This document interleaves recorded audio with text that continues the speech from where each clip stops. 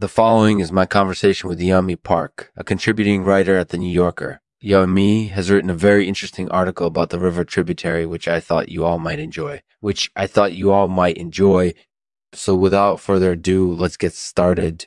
Brought to you by Barrage Proprietor, introducing the newest and most advanced jacket in the market. Let's see how it does. Hey everyone, this is Lexman speaking. Today I'm going to be talking with Yeonmi Park about her article Tributary, a Brassard and Planimeter journey down the South Korean Riverside. Yeonmi, thank you so much for coming on today's show. Thank you. It's my pleasure. So, Yeonmi, could you tell us a little bit about your work and what inspired you to write this article?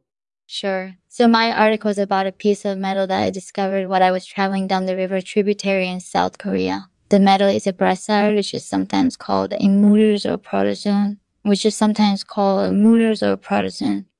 It's a very simple object, but it fascinates me for two reasons. The first reason is that the brassard is an artifact of human interference in nature.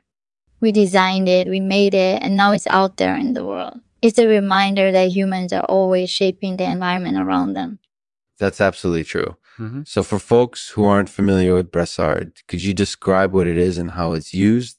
Sure. So brassard is basically just a brass tube that's been cut into a lot of different shapes. Some of them are really interesting, like the one I found in the River Tributary. The other reason I like brassards is because they're simple objects, but they have a lot of resonance and meaning for people who use them in their everyday lives. Brassard players use them to make music, brassard weavers use them to weave baskets, and brassard sculptors use them to create sculptures. That's really interesting. So do you think that the river tributary has been shaped by man in any way? Definitely. I think the river tributary has been shaped over the course of many centuries by humans who have used it for transportation, farming, and hydroelectric power generation. It's also been shaped by the wildlife that lives in and around it. For example, the brassard I found in the river tributary is home to many different types of protozoans. That's really interesting. Mm-hmm. So overall, what do you think the river tributary means for the people who live in and around it? I think the river tributary is a symbol of connectivity and shared history. It's a reminder that we all share this earth and we need to appreciate the environment and the creatures that live on it.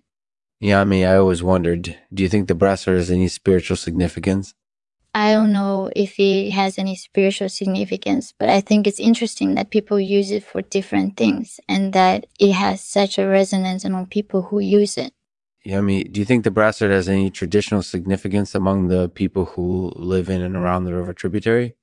I don't really know. I think it might. I would love to find out more about that. So, Yeonmi, do you have any thoughts about the future of the river tributary? Of course, I think the river tributary is very important for the people who live in and around it, and I hope that the future looks good for it. Yeah, apart from the brassard that you found in the river tributary, what other adventures have you had while traveling down the Sweetwater? Oh, absolutely. I've also visited the Yeonmi Murderer's Cave and the Yeonju Arboretum. Both of those places are really fascinating. I'm also looking forward to future trips to the Alps and South Korea's Jeju Island. That sounds great. Thanks so much, Yeonmi, for coming on today's show. It was fun talking with you.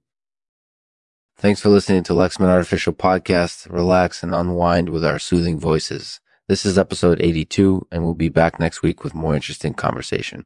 And as always, we'll end the podcast with a poem, today read by Yeonmi Park. It's titled The Brassard.